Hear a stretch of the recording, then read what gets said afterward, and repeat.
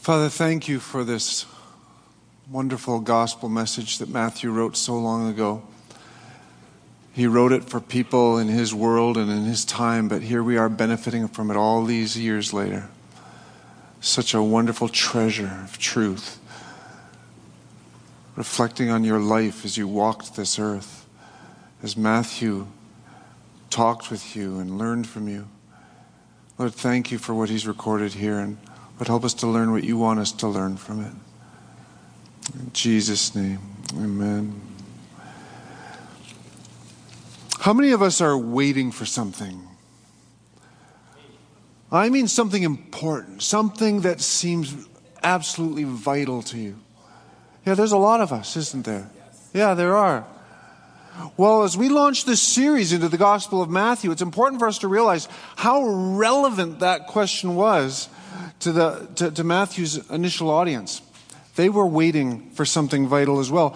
Traditionally, Matthew, Mark, Luke, and John, the four biblical gospel writers of Jesus' life on this earth, have been called evangelists. Though the early church Christians truly loved and valued Matthew's account of Jesus' life, it was written primarily to Jews who did not yet know Jesus and were still waiting for the Messiah, for their deliverer. But God seemed to have gone silent on them as they waited. It had been 400 years since the people of Israel had heard God speak through a prophet sent by God. Imagine if the last prophetic word that we had heard, or you had heard, or that we had even heard about, had been spoken by God 400 years ago in 1617, around the time when the King James Bible was written, or around the time when Shakespeare wrote Hamlet, or when Milton wrote Paradise Lost, around the time when the Mayflower ship arrived in Plymouth Harbor, or what became known as Plymouth Harbor, around the time the Taj Mahal was completed in India, or the Ming Dynasty ended in China. In other words, that would be a long time ago if that's the last time we received a word from the Lord. The peoples of Matthew's day had waited that long. That's how long they had been waiting to hear anything from their God. And this was no mistake on God's part. It's not like he'd run out of things to say. No, it was by design, so that anticipation would grow. As God allowed one pagan foreign power after another to rule over the Jews, the Persians, and then the Greeks, and then the Romans, the anticipation of a liberating Messiah coming to rescue them would have grown even more. But not only among the Jews, rumors were circulating beyond Israel.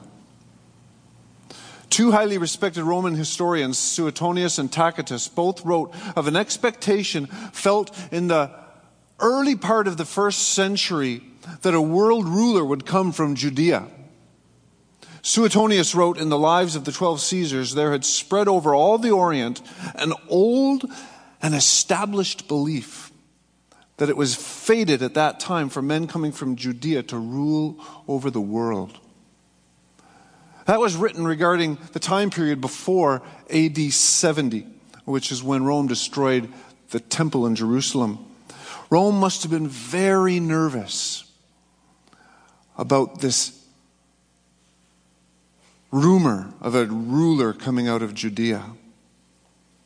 The Jewish people would have known about this rumor, and it would have caused heightened hope for those who put any stock in it. Matthew lived at this time and was writing to a people who would have been feeling this anticipation. Matthew, being a Jew, writing to Jews, wanted to shout that, yes, the Jewish scriptures themselves confirmed that a king had indeed come, had already come. And it was born in Judea, a king in the line of David, who would save his people from their sins. Matthew's message? The waiting is over. The Messiah has come.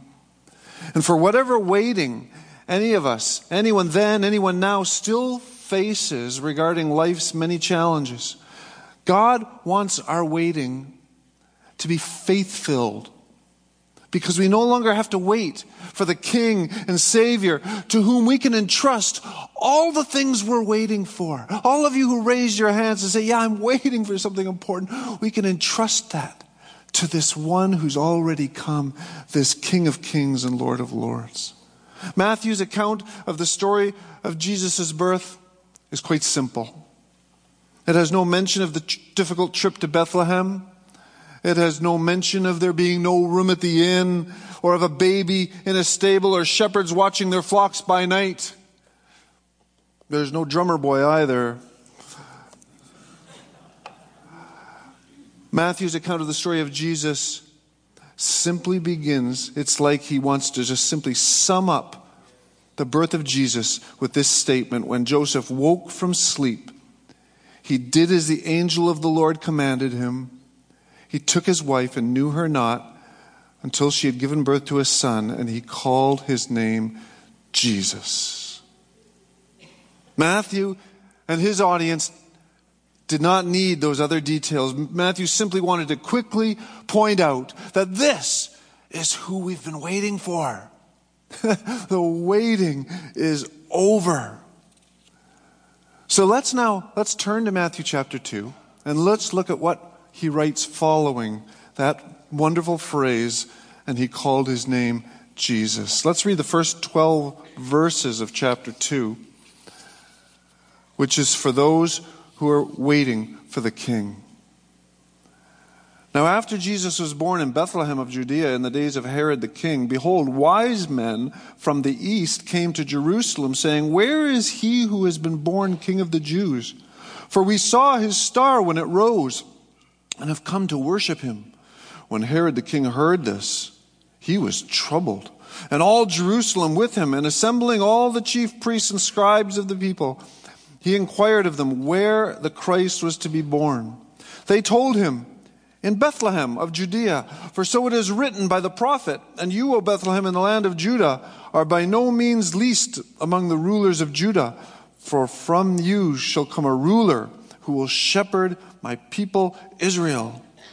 Then Herod summoned the wise men secretly and ascertained from them what time the star had appeared. And he sent them to Bethlehem, saying, go and search diligently for the child, and when you have found him, bring word to me, that I too may come and worship him. After listening to the king, they went on their way, and behold, the star that they had seen when it rose went before them until it came to rest over the place where the child was. When they saw the star, they rejoiced exceedingly with great joy. And then going into the house, they saw the child with Mary, his mother, and they fell down and worshipped him. Then opening their treasures, they offered him gifts, gold and frankincense and myrrh. And being warned in a dream not to return to Herod, they departed to their own country by another way. There are many characters in the second chapter of Matthew. Hopeful magi, a wicked king, passive priests, angelic visitors, grieving families that we have yet to read about, and two confused parents. But there's another character Matthew mentions again and again throughout this passage, an obvious character. In 13 of the 23 verses, Matthew explicitly refers to this child, the child born to be king. Matthew is eager to show his readers that God has been referring to this child again and again in many prophetic words for hundreds of years. And he provides 5 Old Testament quotes to illustrate this. Theologian Ben Witherington III writes that the function of these quotes is to confirm that some rather unusual twists in the story were all along part of God's plan for the coming Messiah. These unusual twists did not take God by surprise. He actually predicted that they would happen. They were a part of his plan. In other words, when things don't go according to plan, perhaps you haven't noticed what the plan is. I'm conscious of the fact that I'm speaking to people here who have experienced many twists and turns in your own personal stories. Some of you are going through some right now. Unexpected twists and turns, unpleasant twists and turns. And be assured that this story reassures us that God is in control of all of them.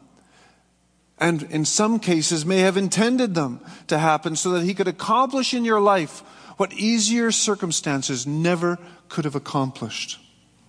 Matthew is eager for his readers to eventually see that the main character of the story he is about to tell is in charge of everything we'll ever face. He's in charge of every twist and turn we face, every single difficult thing, important thing, vital thing that we're waiting for. He's in charge of it all. And he wants to show that in this story.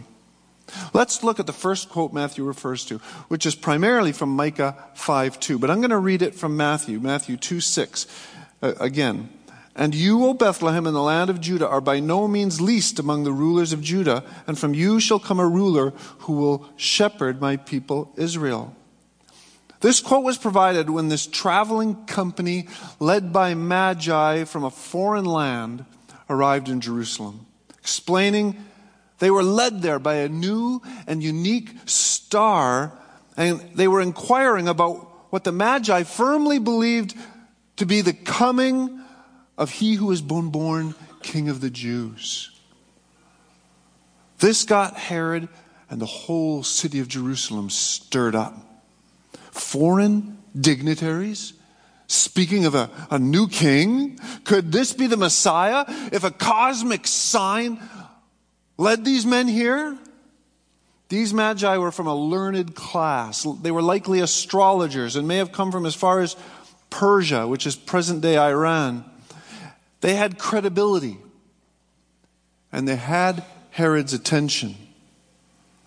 The Herod, the king this passage speaks of, who later became known as Herod the Great, was known to be violently paranoid. He executed many people who may have had a claim to his throne or who he suspected to be conspiring to claim his throne, including one of his 10 wives and 3 of his 9 sons. One of them, he killed one of his sons just days before Herod's own death. Caesar in Rome said it would be better to be one of Herod's pigs than one of his sons. Half Jewish and born in the area of South Judea that had been inhabited by the Edomites during the Jewish exile to Babylon, Herod was a half-breed, unloved by the Jewish people. And he certainly did not want any Messiah to come and interrupt his reign. So in order to find out where this so-called King of the Jews had been born so that he could deal with this new threat, Herod inquired of the chief priests and scribes, and they referred him to Micah 5:2. But Matthew's quote has an interesting choice of phrases. Let's read it from Micah, directly from Micah. Micah actually says, "But you, O Bethlehem Ephrathah, who are too little to be among the clans of Judah, from you shall come forth for me one who is to be ruler in Israel, whose coming forth is from of old, from ancient days." That last phrase is totally applicable to the Messiah, but Matthew omits it. He doesn't even include it. And instead, Matthew ends the quote with a different phrase not even found in Micah. He ends it with, "Who will shepherd my people Israel." Why did he do that? Why did he omit this last phrase of a sentence, "whose coming forth is from of old, from ancient days," and put in, "who will shepherd my people Israel"? Most commentators agree that this would have been Matthew's doing, not the scribes, not the priests who Herod inquired of. Most commentators agree that Matthew would have jumbled these phrases.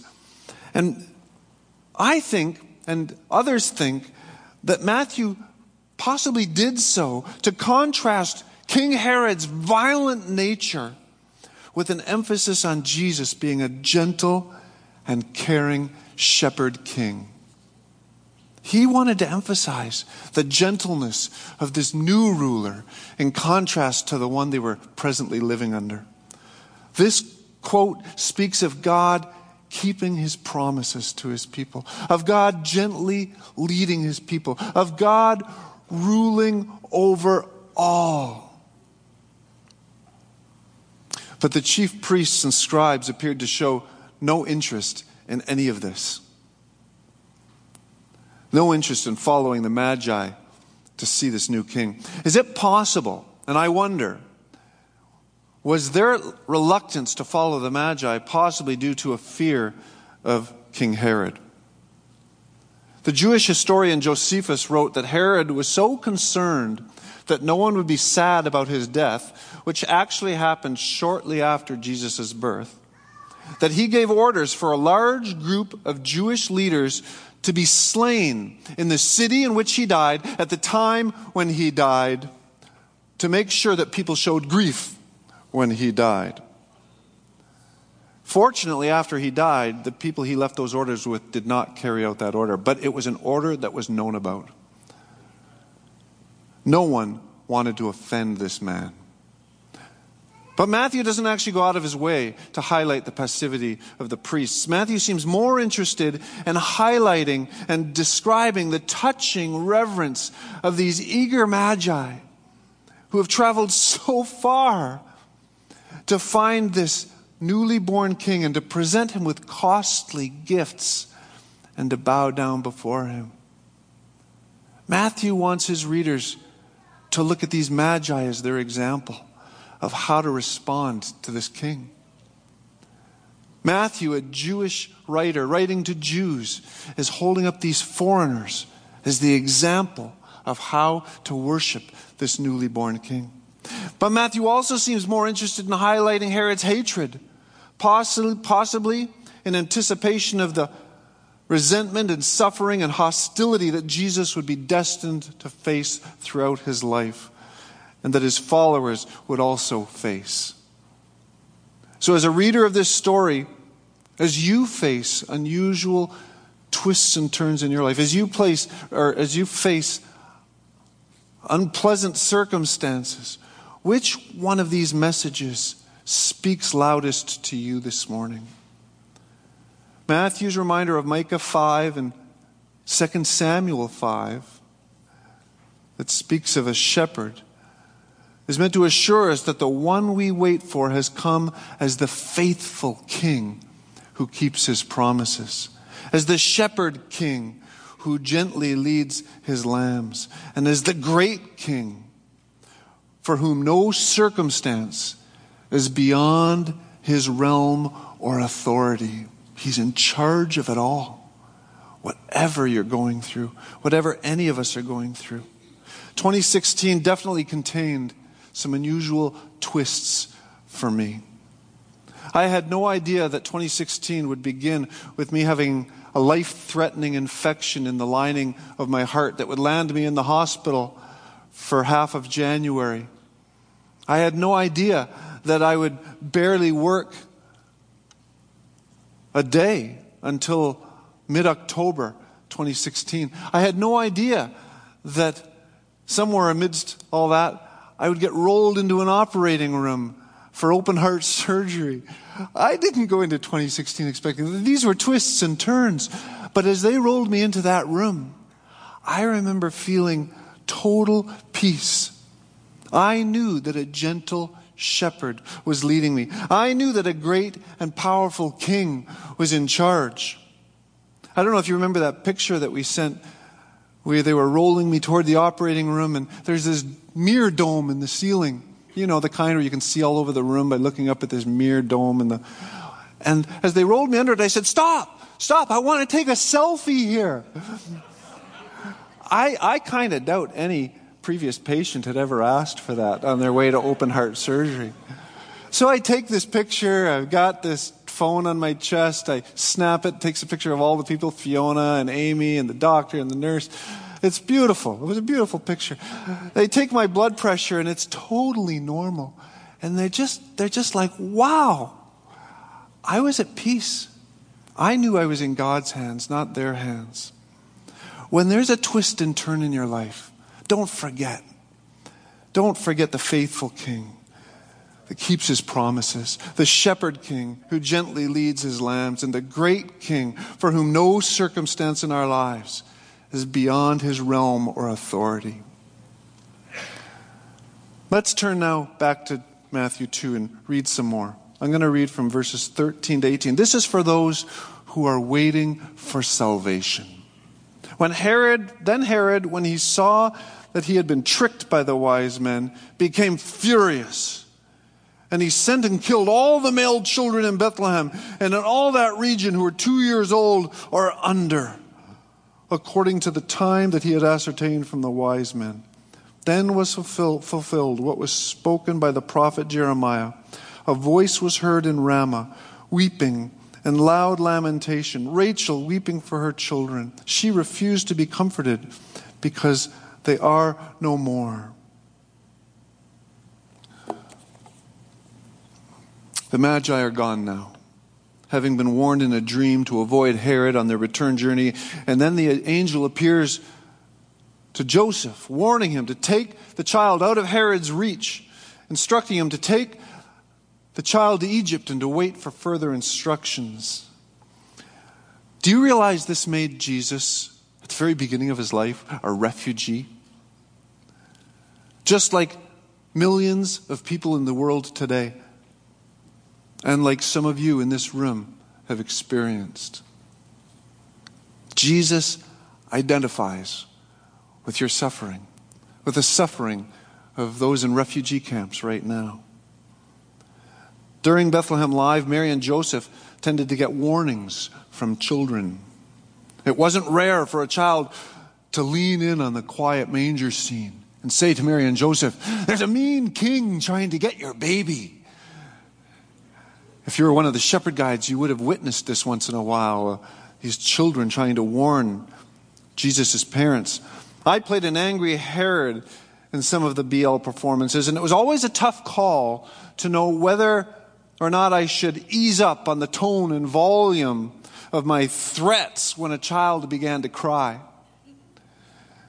I remember genuine expressions of horror that sometimes appeared on the younger children's faces as I started screaming murderous threats. Herod was enraged. He'd been tricked. Magi had tricked him. And they had not reported back the whereabouts of the child so that I too may go and worship him.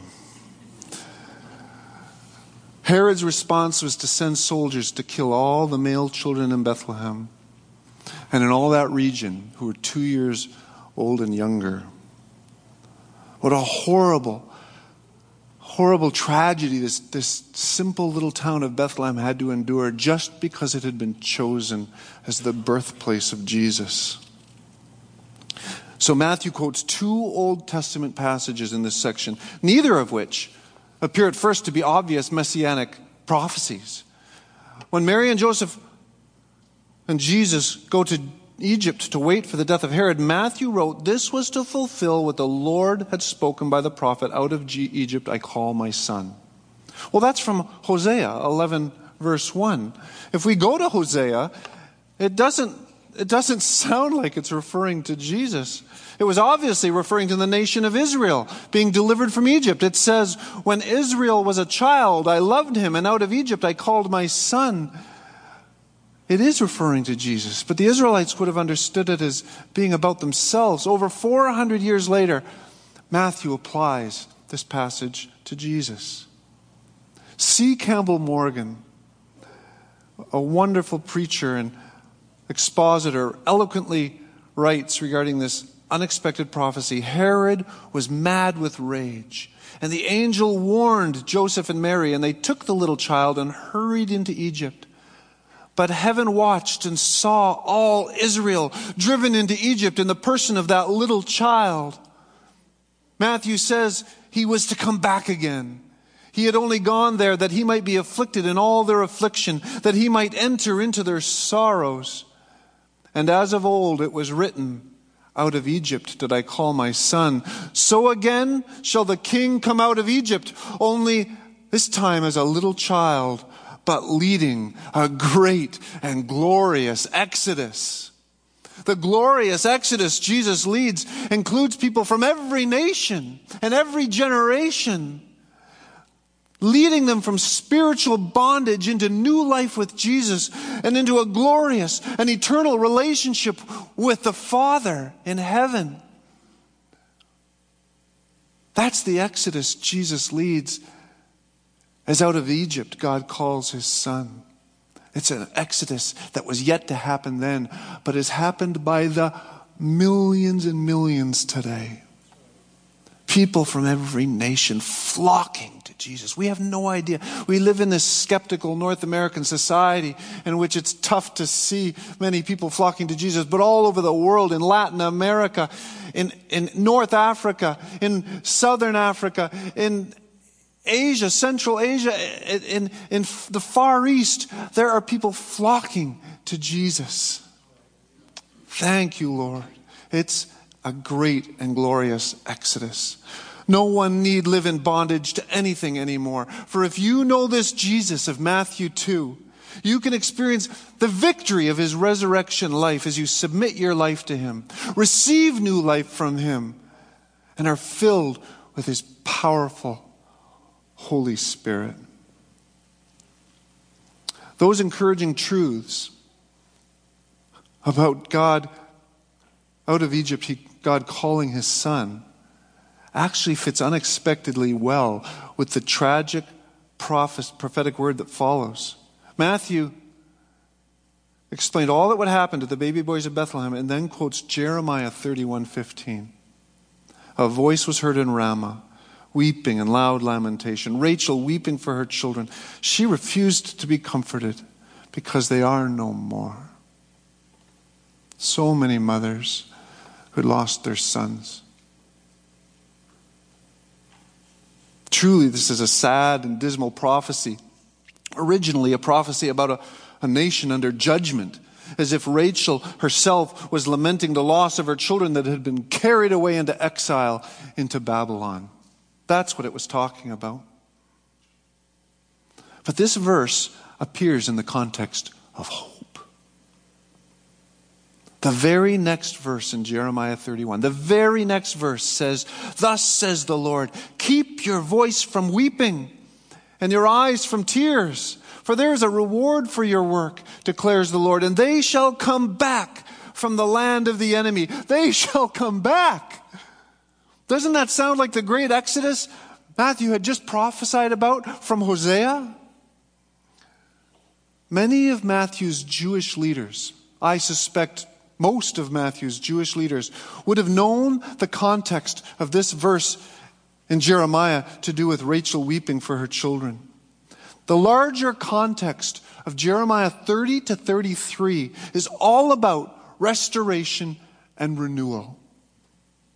It's all about the new covenant that Jeremiah mentions and that Jesus came to introduce. Let me read you a little more from Jeremiah 31. Verses 31 to 34 says, "Behold, the days are coming, declares the Lord, when I will make a new covenant with the house of Israel and the house of Judah, not like the covenant that I made with their fathers on the day when I took them by the hand to bring them out of the land of Egypt. My covenant that they broke, though I was their husband, declares the Lord. For this is the covenant that I make with the house of Israel after those days, declares the Lord.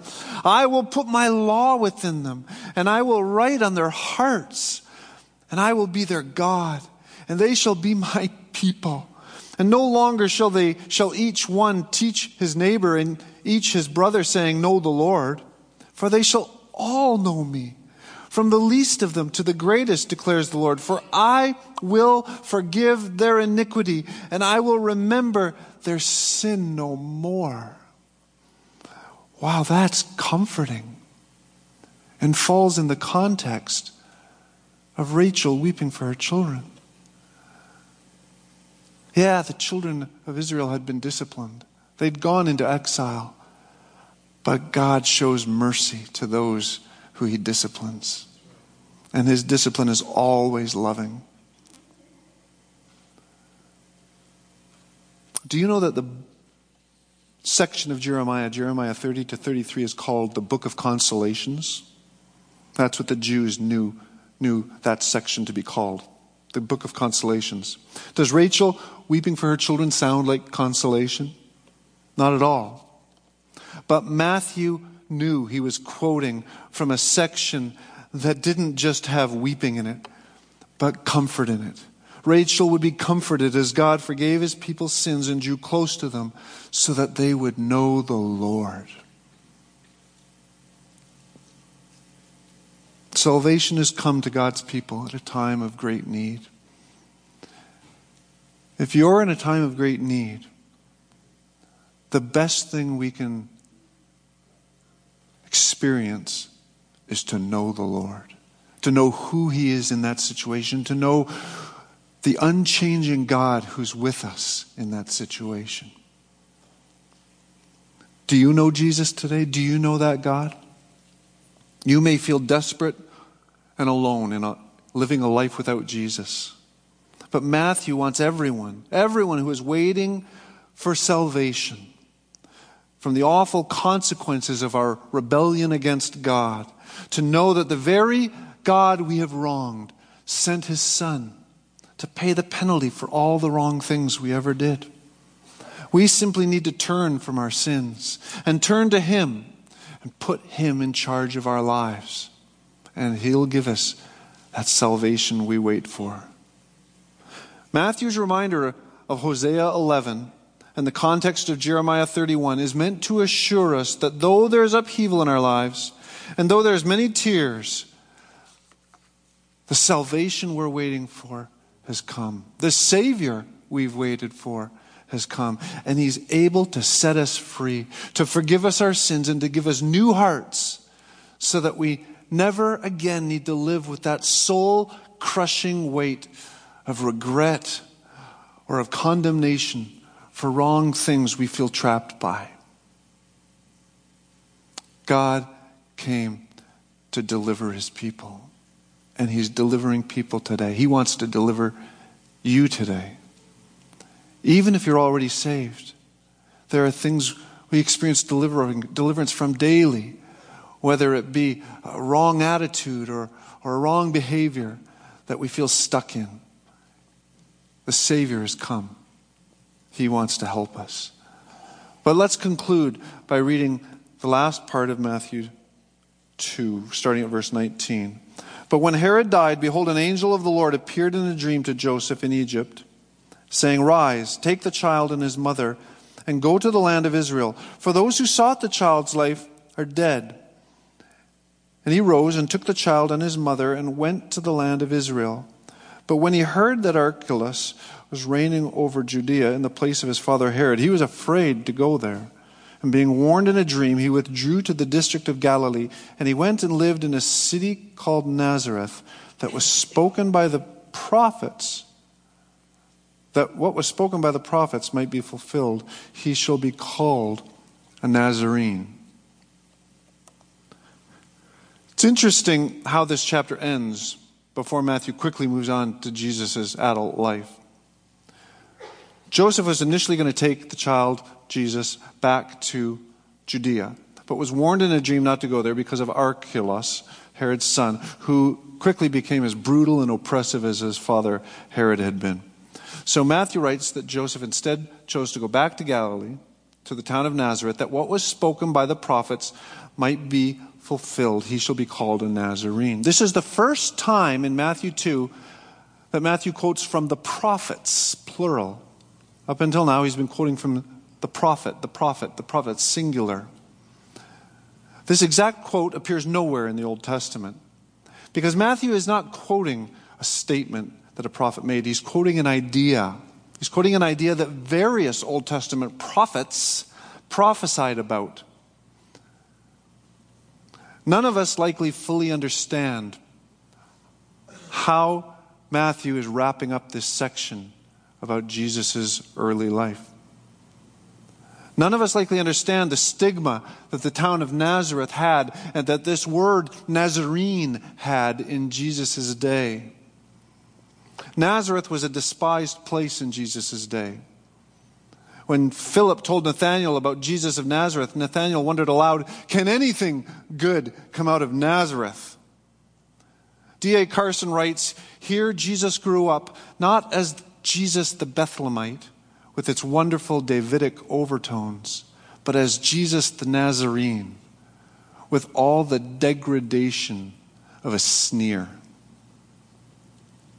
Carson adds that when Christians in the book of Acts were referred to as the Nazarene sect, that expression was meant to hurt. First century readers of Matthew's account would have quickly understood Matthew's point. He's not saying that the prophets foretold that Jesus would be born in Nazareth. He's saying that the Messiah would be despised. Other commentators agree it was a term of contempt, but also believe that the Hebrew word Nazarene could have a linguistic connection to another Hebrew word, branch, that appears in Isaiah 11:1. There shall come forth a shoot from the stump of Jesse, and a branch from its roots shall bear fruit. Jesse, that was the father of King David. Carson sees this possibility as a reinforcement of the idea that the Messiah would emerge from humble obscurity and low state, from a royal line hacked down to a stump, and reared in surroundings guaranteed to win him scorn. Looking elsewhere in Isaiah, we see in Isaiah 53:3 a similar theme. He was despised, and we esteemed him not. Like Matthew said, the prophets agreed on this point. The Messiah would be despised. This is an example of waiting for what we don't expect. And that's what Matthew is getting at here at the last part of chapter 2. This was not what the Jews expected. They wanted a mighty deliverer who would set them free from Roman oppression. And this is a vital lesson for us today. Jesus does come as a king. And Jesus does come to provide us with salvation. But he does not always come to us in the way we expect him to. I want a mighty king to come and powerfully save me from my difficult circumstances right now. That's what I want. It's when life is difficult and we get to test our trust in God that we grow in our trust in God. So just as it was true of Matthew's first readers, so it's true of us. There may be things in our lives regarding which we're waiting for God to act. But it may be that we're actually waiting for what we don't expect. This may be because God wants to achieve something far greater in us than what we're hoping for. We're hoping for something external to change. We're hoping for external circumstances to change. But God is wanting to do something internally as well. He cares about the externals. But we tend to care about the externals to the exclusion of what's going on inside us.